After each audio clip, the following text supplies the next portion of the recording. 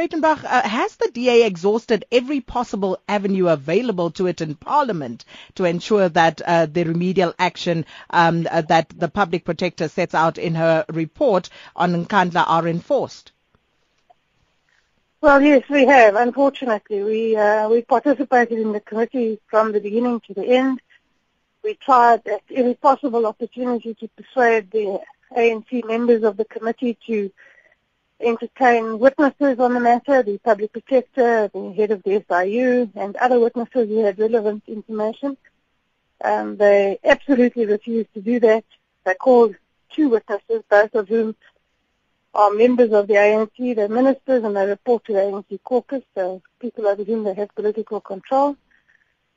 And despite our very, very best efforts by all the opposition parties who took part, it was a lost cause, and we have exhausted all the remedies available to us.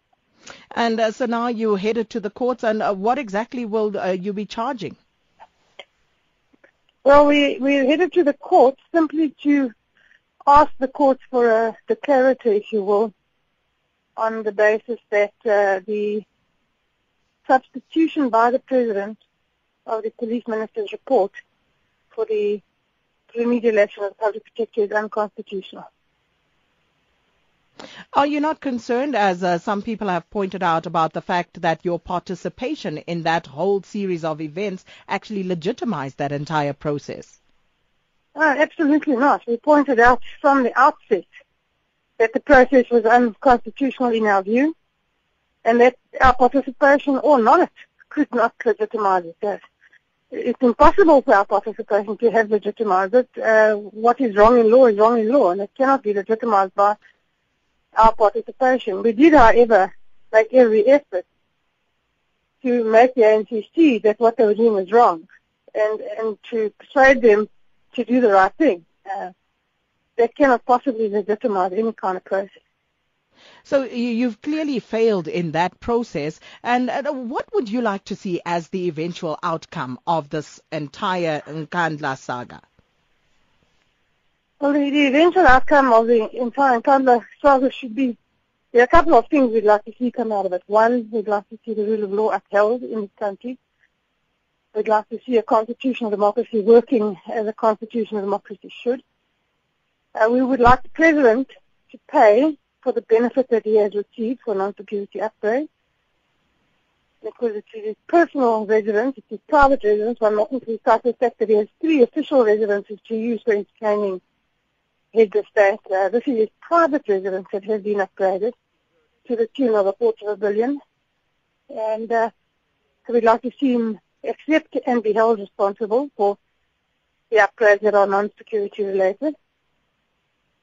And we would like, most of all, to see the public protector's remedial action complied with, because as a chapter 9 institution, to support democracy and the Constitution, the office of the public protector is a vital office. And her powers and her abilities, and it's not linked to a person, but to the office, should be upheld at all costs. And that's what we'd like to see. And speaking of enforcing the public protector's remedial actions, what exactly is it that you want to have, the President comply with? Because as I understand it, the ad hoc committee's appointment of, another committee to establish how much should be paid was to establish exactly that. So what do you think is the President, what is he liable for at this point? Well, it's very difficult to say what he's liable for at this point, because it is yet to be determined. It's something that needs to be professionally and forensically determined. The ad hoc committee certainly didn't determine that, and they made every effort to not determine it. The public protector's remedial action never mentioned the Minister of Police. She said that in conjunction with police experts on security and the Treasury, an amount should be determined that the President should repay. That hasn't been done, and that's what we want to see done. And just before I let you go on another matter altogether, the NPA yesterday, what is your view on what was expressed yesterday regarding Nhleko Wajiba and the charges against her being dropped? Well, we filed a prior application yesterday for the record of decision because it's very hard to understand how the National Director could have applied his mind in a rational fashion to this decision that he has taken. Ms. Jiba has not covered herself in glory in the recent past. She's been slated by the High Court and the Supreme Court of Appeal. She's a subject matter of an application by the Pretoria Bar to have a structure on the role of advocate.